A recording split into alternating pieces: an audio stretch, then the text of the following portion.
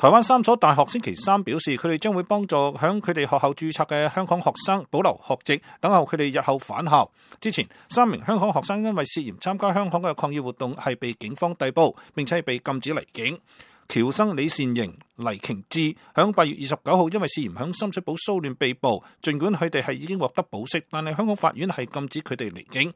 而另外1名羅姓嘅學生亦都涉嫌參與咗8月11號嘅一個抗議活動，被禁止離境。台灣教育部學特司長鄭麗文表示，教育部已經公告各個大學，如果香港學生響香港遭遇特殊嘅情況，要立即遵循校安通報系統回報。而教育部係將會同陸委會提供必要嘅幫助，妥善安排學生註冊以及係上課嘅事宜。